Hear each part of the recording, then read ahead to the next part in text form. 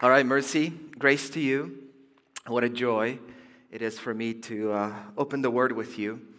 And we're in a study in the book of Ephesians. So we're going through the whole letter this summer. And last week we ended with chapter 2, and we went through a series called We've Moved.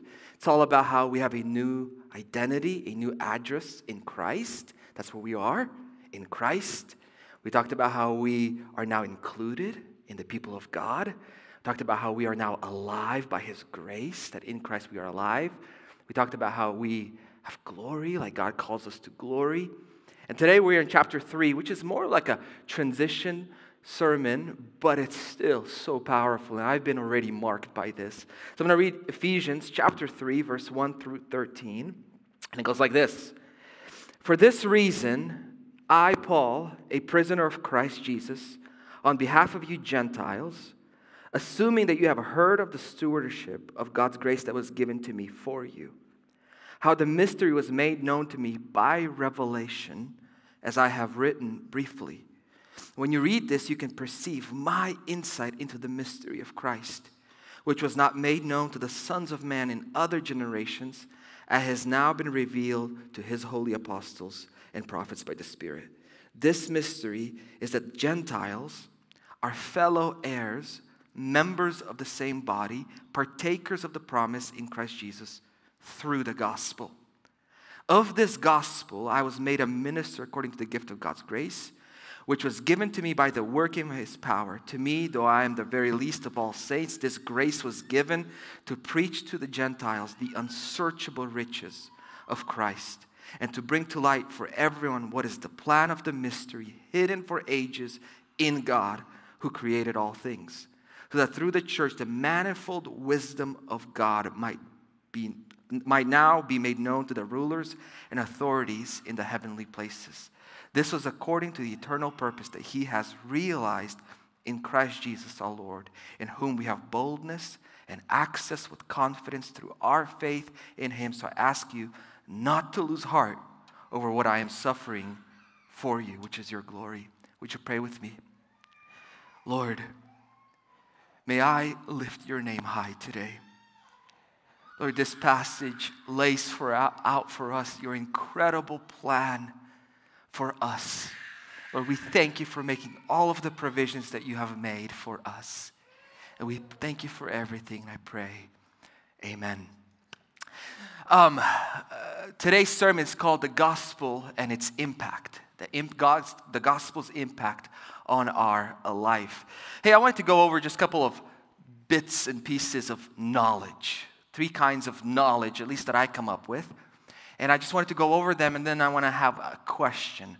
Now, when we know something, it can do something for us, or it could also do nothing for us, right? You know something, you believe something, it can do something, it can do nothing.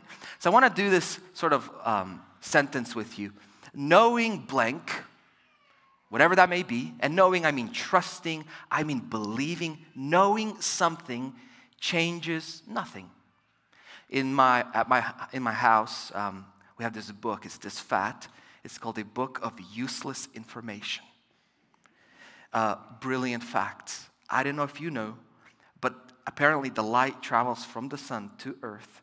It takes 8 minutes for the light to reach us. So if the sun went black, we would only know in 8 minutes. I love that bit of information. And guess what? It absolutely does nothing. It changes you zero. There's nowhere to apply that unless maybe if you're going on a date or somewhere, you could just kind of bring it up, impress somebody. Now, the second bit of knowing, let's just say it's knowing something may or may not lead to change. Insert there health and fitness advice.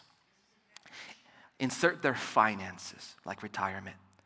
I grew up on Dave Ramsey. Our church victimized all of us with Dave Ramsey. And he talks a lot about financial retirement and so forth. You may know this, but you could still burn through all of your income, never set aside a single penny, just move on with your life. Sugar, every one of us here knows sugar is bad. But today's cotton candy day. And I don't know about you, but like I know it's for children, but some of you are like, in Christ, there's neither Gentile nor Jew, adult or child. I'm going to have one. And you could be eating that cotton candy, and I could say, or somebody can ask you, so you think sugar is good for you? But no, it's horrible for you. And it could or could not lead to change. And there's a third category. Knowing something leads to a change or changes everything. In particular, maybe like if you're going through an illness and you find out there's a treatment. Now, here's what happens. You will get that treatment. You believe 50% of that treatment works for your illness. You'll probably go for it and undergo all that it requires. When something's so good and something that we need so much, it'll change us. Now, I have a question for you. Which of these categories would the word gospel go into? Knowing the gospel, believing, sincerely trusting the gospel, the main message of the Bible, changes nothing? I mean, that doesn't really make sense. I mean, think about this. Like, if you believe that Jesus is king, I mean, you can't just move on with your life. If you believe that Jesus is king, ruler of the universe, all of a sudden, you have to get off your throne. There can only be one king of your life. Is it Jesus or is it you? Who calls the shots? You can't just say, I believe Jesus is king and do nothing about it. So it's definitely not the first one. You see, Christianity, the main beliefs of Christianity are confrontational. Our beliefs carry a punch.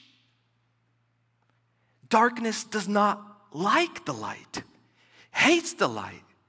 Believing in the gospel, believing in the message of Jesus changes everything about your life. What about the second one? Maybe knowing the gospel may or may not lead to change. Well, here, James, half-brother of Jesus, he was leading the first church in Jerusalem, said, the faith without works is dead. So it leaves us with the third one. And this is the third one that I want to talk to you about. The gospel of Jesus, the message of the Bible, is so radically, wildly good that it leaves nothing unchanged in our lives. Behold, it cannot leave anything unchanged in our lives. It must do something. It must lead us somewhere. It must. We're going to read about this. So here's the kind of the main message of what we're going to talk about. Paul, right now, starts in verse 1. It says, for this reason, I, Paul, a prisoner of Christ Jesus, on behalf of you Gentiles. And then there's that dash. Now, that dash never existed in the original manuscript. He picks up on that dash in verse 14. He gets sidetracked for 13 verses.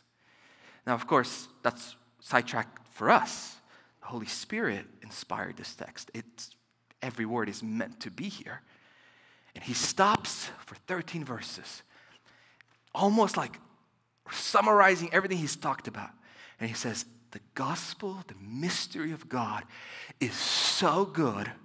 And here is its impact on my life. So I want to talk to you about how good this gospel is and what it will lead our lives to change in. So, let's start off with verses 2 through 6. What is this good news that changes everything, that impacts Paul so much? Well, he says this in verse 2, assuming that you have heard of the stewardship of God's grace that was given to me for you. We'll come back to that. How the mystery was made known to me by revelation, as I have written briefly. So Paul is saying, this word mystery to us, we use the word mystery as a secret, as something hidden, something's confusing. Mystery here is the plan of God that was once hidden, now revealed, and guess how God reveals that plan? To Paul.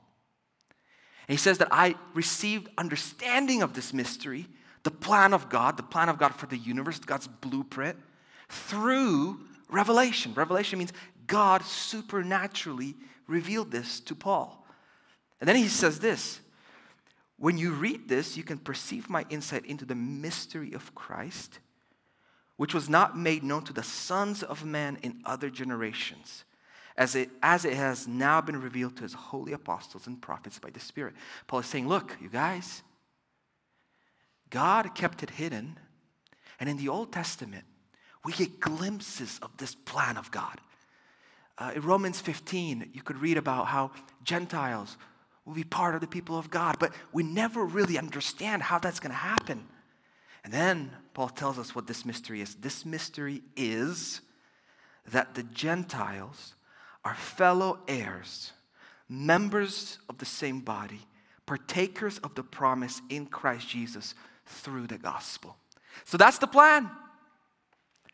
God was making a new humanity, a new people for himself, both of Gentiles and Jews, through Jesus. Notice this, that both Gentiles and Gentiles are fellow heirs.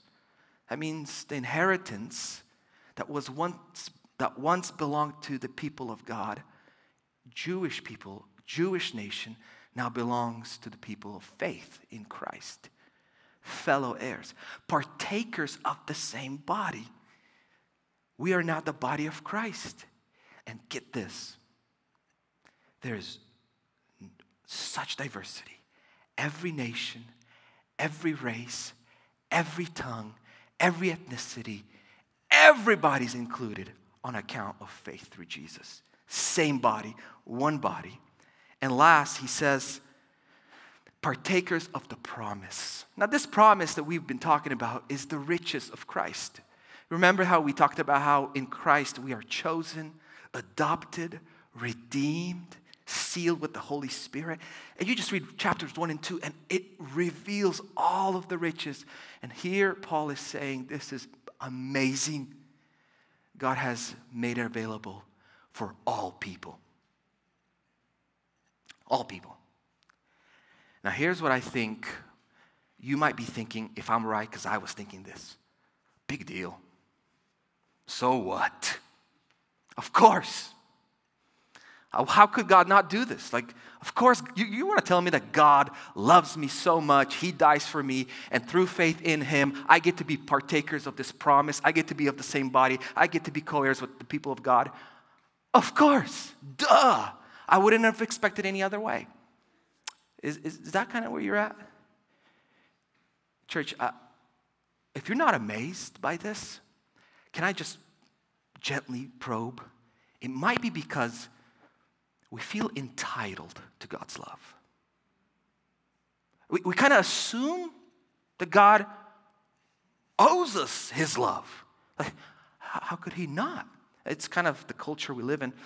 I love worship songs. Let me go on the record. Love our worship songs. Love the song. We play them in our car. We play them to our kids. I love to turn it on and worship God. It's an aid for you to know how to praise God with. It gets your heart focused. But not all worship songs hit it right. And that's is that a controversial thing to say? I don't think so. Like, only the Bible is infallible without error. If a worship song has something wrong, well, we are people and fallible. And I was listening to this one song, and I'm like, that might be the worst song I've heard. I'll be gentle here. I'm not picking on anybody. We do need a spirit discernment. And let me just read you what it says. You made me, and you like what you made. That's good. You made me. You don't make mistakes. I can be real with you. You take me just as I am. You choose me all over again. How do you know that? I am the one you love. I am the one you love. I don't have to prove anything. I am the one you love. I know you're proud of me. Even though I don't deserve it, sometimes. Sometimes I do, but sometimes. No, I'm not a perfect child, but I still make my Father smile, so I know you're proud of me. Here's what I get from this song, by the way, I love worship songs. God, you love us? Why wouldn't you? God, How dare you not love us? In other words, the love of God is not amazing. It comes with the territory of God being God. God is God. God loves us. God must love me. Love is automatic. In fact, you and I are carriers of the guarantee that God will love us. We carry in ourselves the demand that God would love us. Of course God loves us. How could God not? That's not what the Bible says. The Bible says that you were dead in your trespasses. You were children of wrath. You were sons of disobedience. But God, who is rich in mercy. God's love is not just unconditional. That means He loves us without conditions. God's love is contra-conditional. He loves us despite all the conditions that we have that war against His love. Church, this is a big deal. God doesn't owe us, any of us, love.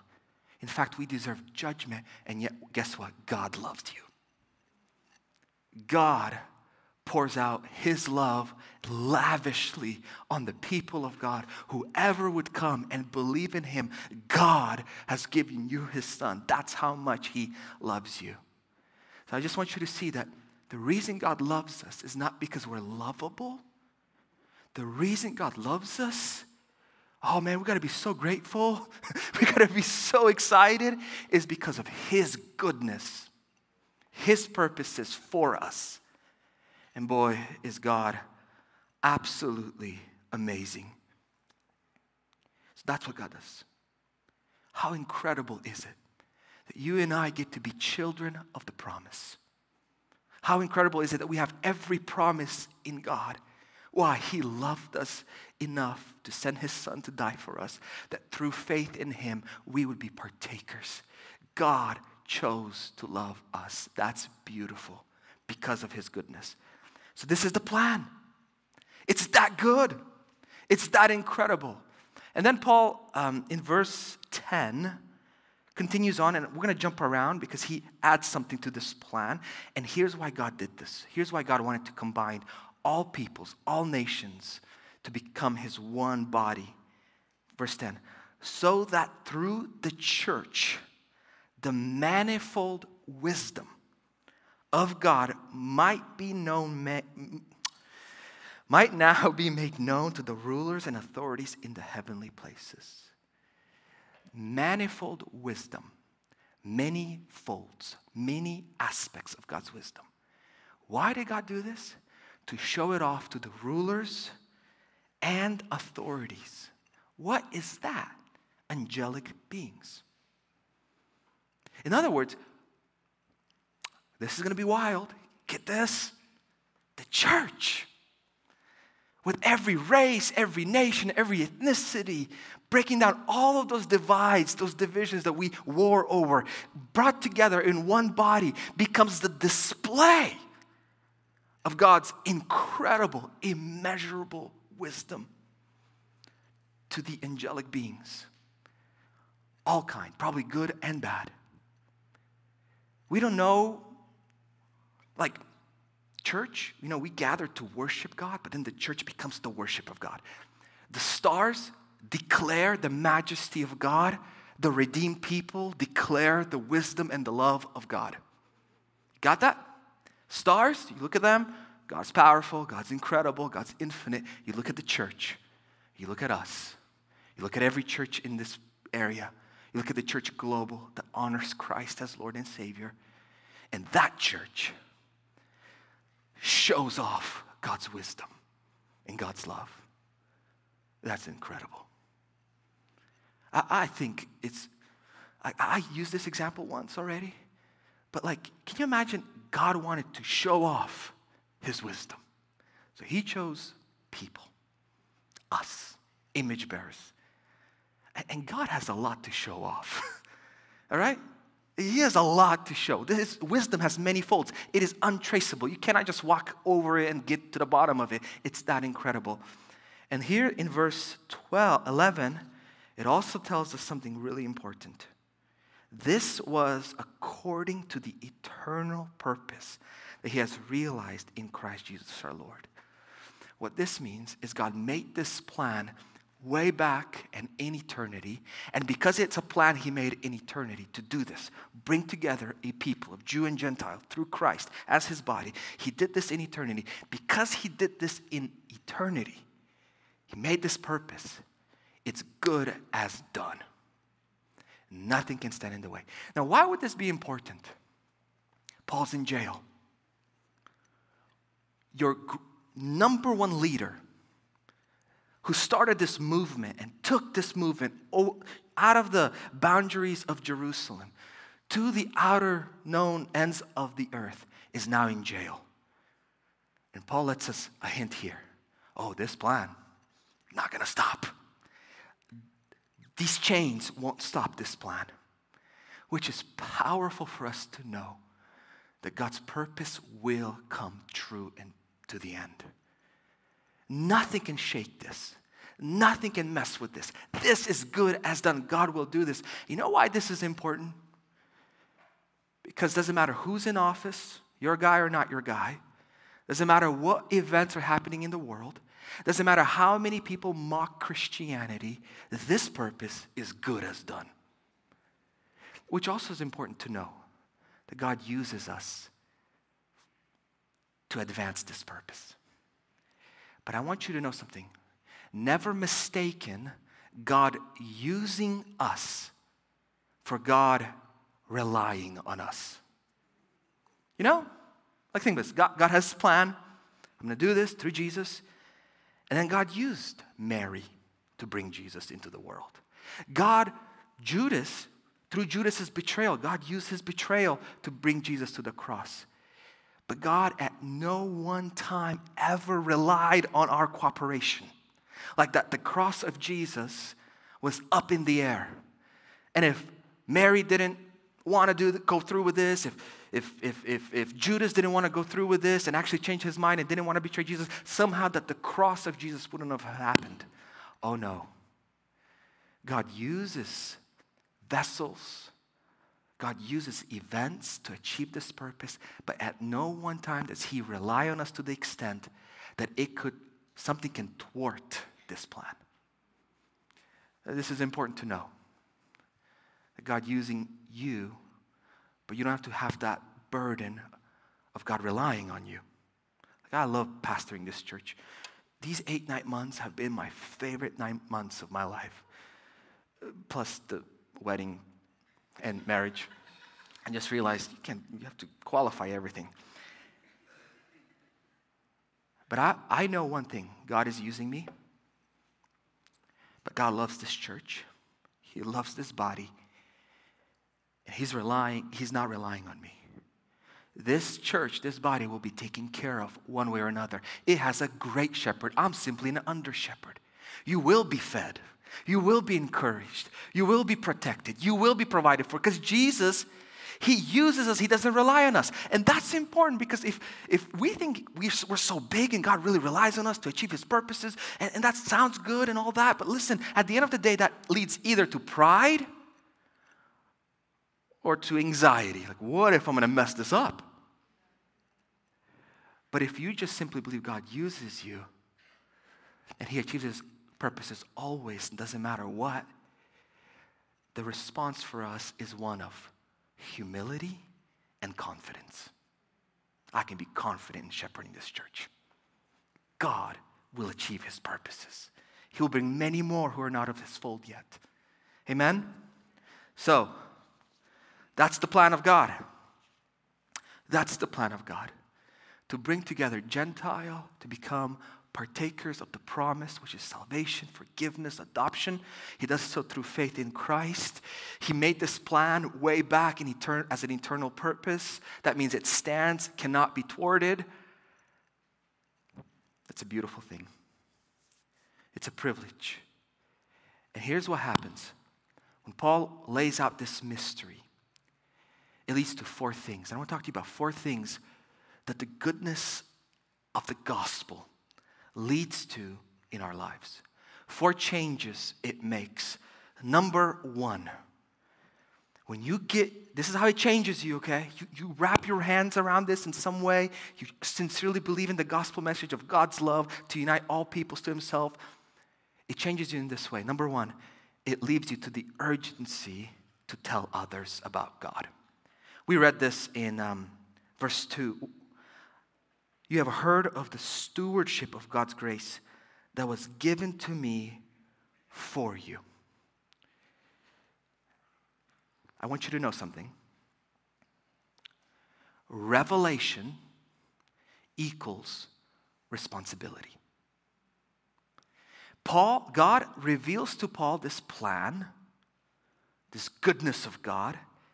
That's verse 2. Verse 3, how the mystery was made known to me by revelation.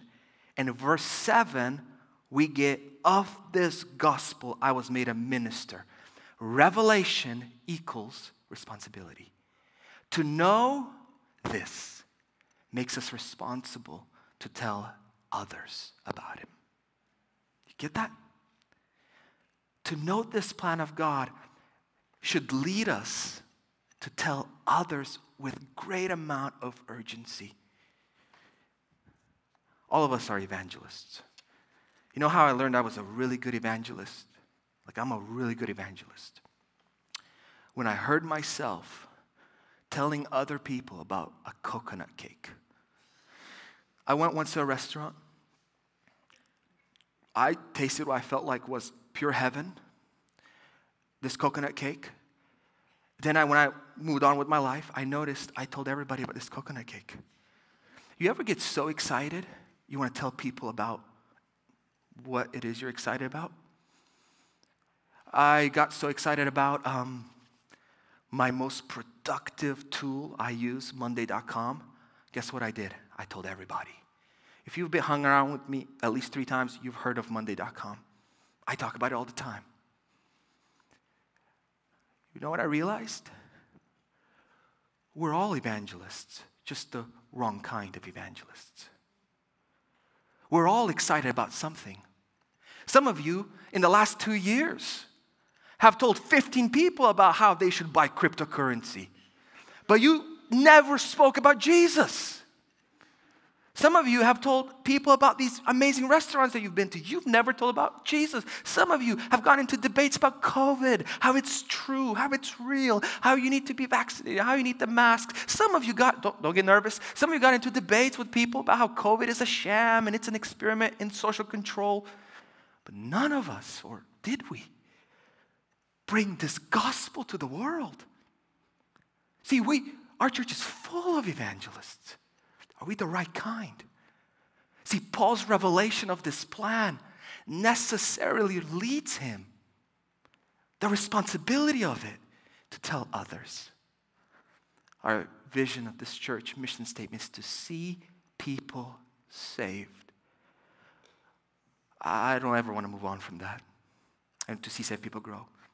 The first part, we have a mission. Here's how you know you have God's grace. You figured it out. You sincerely believe it. It leads you to want to tell others. Amen? The second one, I love this. In verse 8, Paul says to me, though I am the very least of all saints, this grace was given to preach to the Gentiles the unsearchable riches of Christ. I want you to see carefully how Paul views grace as, how Paul sees grace as.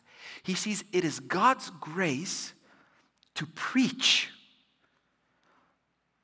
to the Gentiles the unsearchable riches of Christ. Now keep in mind, that wasn't just like preaching in a stadium, getting applauses and leaving. To preach at that time meant beatings, meant prison, meant famines, meant a loss of reputation, because Paul was on a very, very good track to become a very, very influential figure in the Jewish world. And Paul says, check this out, this grace was given to me to preach. Grace to preach. In other words, serving is grace of God. Some of us know one type of grace. We believe that grace of God is to be served. That's true. God loves us. God shows his favor on us, that others come alongside of us and help us in our life. I pray that this church would be a church where you are served. You are. You're encouraged. You're prayed for. You're checked in on. When we had Lucas 8 weeks ago, I want to thank you, church. You helped us so much in that transition. Somebody brought us a meal, like every day. We would open the door, there would be a meal. Somebody just brought it for us. One day we had a meal, somebody brought us for the morning, the lunch, and the dinner. We're thinking we're going to have another baby. This is incredible. It is the grace of God to be served. But I want to tell you, it's the lesser grace. Do you know what the greater grace is? To have the desire, the opportunity, the ability, and the willingness to follow through serving someone in the church. Jesus said, it is more blessed to give than to receive. Can you imagine? Like, how many of us look at serving that way? Now, come on. I have a hard time seeing serving this way. Oh, come on, I got to do this. Got to help this person. Got to see this. And then this verse reminds me, no. You got it wrong. God's so good to you that to serve his body, to encourage, to meet, to pray with someone is grace. It's God's gift to me. I thought it's God's gift to somebody else. No, it's God's gift to you. I don't know how as Christians, but I don't think we should ever be grumpy servants. Bitter servants. Oh man, can you imagine the joy for a Jesus who died and gave his life for you? You cannot serve him. He's seated at the right hand of God in glory. There's nothing he needs. But he does identify with his body. And that to serve your brother, serve your sister, is to have the honor of serving Jesus, your Lord. I want to say that it's grace. I know we have a lot of volunteers in our church. Just want to use this opportunity to inspire you. Everything you're doing, teaching, singing, things you'll be doing, grace. It's an honor. It's an honor. Can that be our perspective? We'll get there, guys. And here's the third thing that grace leads Paul to say. Verse 8 also says this beautiful line. If we can go back to the third thing, it's growing in humility. Do you know what this gospel does to you? It grows you in your humility. Growth in humility. And verse 8 says this. To me, though I am the very least of all the saints, to me, though I am the very least of all the saints. Think about how Paul sees himself, the least of all the saints. And I think there was somewhere where he said God's people. I want you to see something. What we see with Paul, if we look at his life over a timeline, we see his humility grow. Let me show you this. In AD, if we go to the AD slide, AD 53, he writes the book of Corinthians. And check out what he says. For I am the least of the apostles, unworthy to be called an apostle because I persecuted the church of God. That's a lot of humility, least of the apostles. But there was only 12 apostles. It's like Paul saying, you know what? I am the last of 12 richest people on the planet. It's like, okay, you're very humble, Paul. I'm such a poor billionaire. You're the least of the apostles. There's just 12 of them. Now, that's still humility. Now, Paul's going to write Ephesians, and he says this, that I am the least of the saints. That's all of God's people. That's like saying, if you live in a rich country, maybe some European, Nordic country, and you're saying like, you know what, I'm of this country, but I'm on the very, very bottom tier of wealth. That's still saying like you're richer than everybody else. That's what Paul's saying. Now check this out. One of the last letters Paul writes is Timothy. And I want you to see what he says next. And he says, this saying is trustworthy and deserving of full acceptance. That Christ Jesus came into the world to save sinners, of whom I am the foremost. Least of saints, apostles, least of saints, least of all the sinners. You know what you get with Paul? Ever-growing humility. What's interesting is also his influence was growing. So can you imagine? Influence is growing and humility is growing. That's usually not how it works. You get a pay raise, humility a little lower. You get a little more independence, less humility, a little more jerk. Paul's humility rises with his influence. Why? Paul saw the beauty of God's love and himself as extremely undeserving. When we just see ourselves as undeserving but don't see God's love, we're in despair. When we see God's love for us but we don't see ourselves as undeserving, we are delusional, arrogant, proud. But when you see the wildness of God's love for you, and you see yourself as unworthy, which is, by the way, who you are, that results in humility. Paul could never get over this. He persecuted the church. He persecuted Jesus in that sense. He could never figure it out how God was so kind to him to save him and commission him to be an apostle to the Gentiles. I want to say that God's beautiful work is the same in your life. He loves you just the same way. You were also this undeserving, and God showed and poured out his radical love on you. Just never forget that you were undeserving and God loved you. And the last one, Paul ends this with verse 13, not to lose heart. Paul lays out this mystery and he ends with don't lose heart in verse 13. So I ask you not to lose heart over what I am suffering for you, which is your glory. So Paul is in jail and people are discouraged. Believers in Asia Minor, in Greece, are discouraged. And how does Paul try to lift them up? How does Paul find the cheerfulness in his own heart?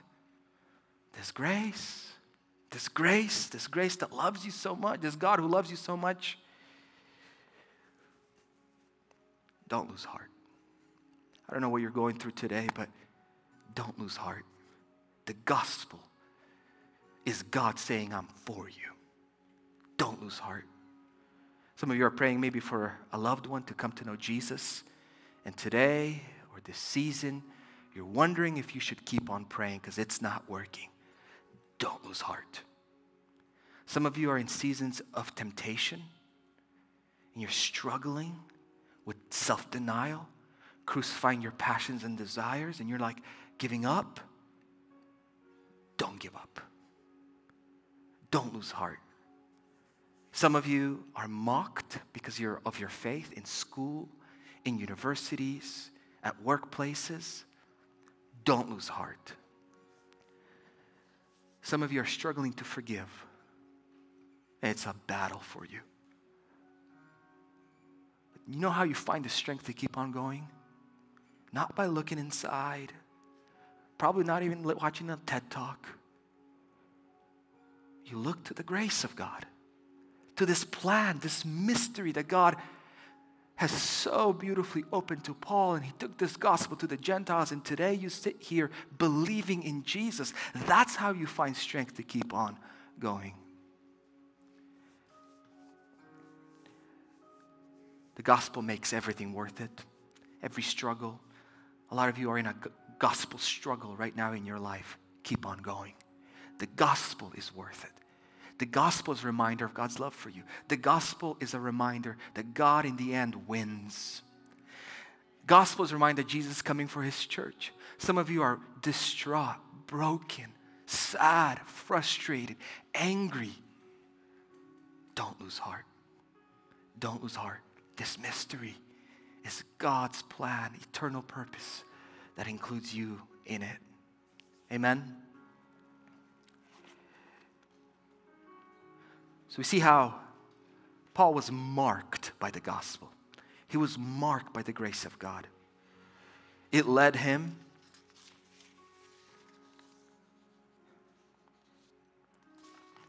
to tell others. It led him to see serving as grace.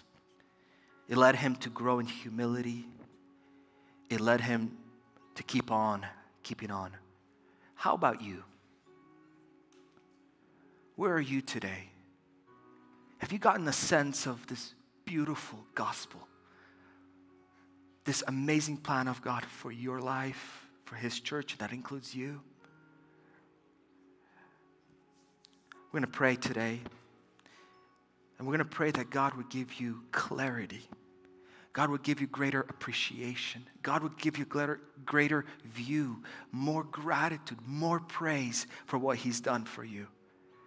Because knowing the gospel changes everything about our lives. Changes everything about our lives. And I'm also going to pray with one more group of people. Some of you are like, dude, I have no idea what you're talking about. I'm a stranger to this promise. I don't have a relationship with Jesus. Now, you be blessed to know that there's also verse 12 for you. And verse 12 says simply this: in whom, Jesus, we have boldness and access with confidence through our faith in him. That's saying the way to God, the way into these promises, the way to have Jesus as your Lord and Savior is through faith. So do you believe in Jesus? Have you put all of your chips out and put your whole trust in him? I want to say that is the most important thing you could ever do. Get right with God through faith in Christ. After all, that's what he's doing. That's his big plan for your life, to have you included in the promise. So I'm going to pray with you right now. Would you bow your heads?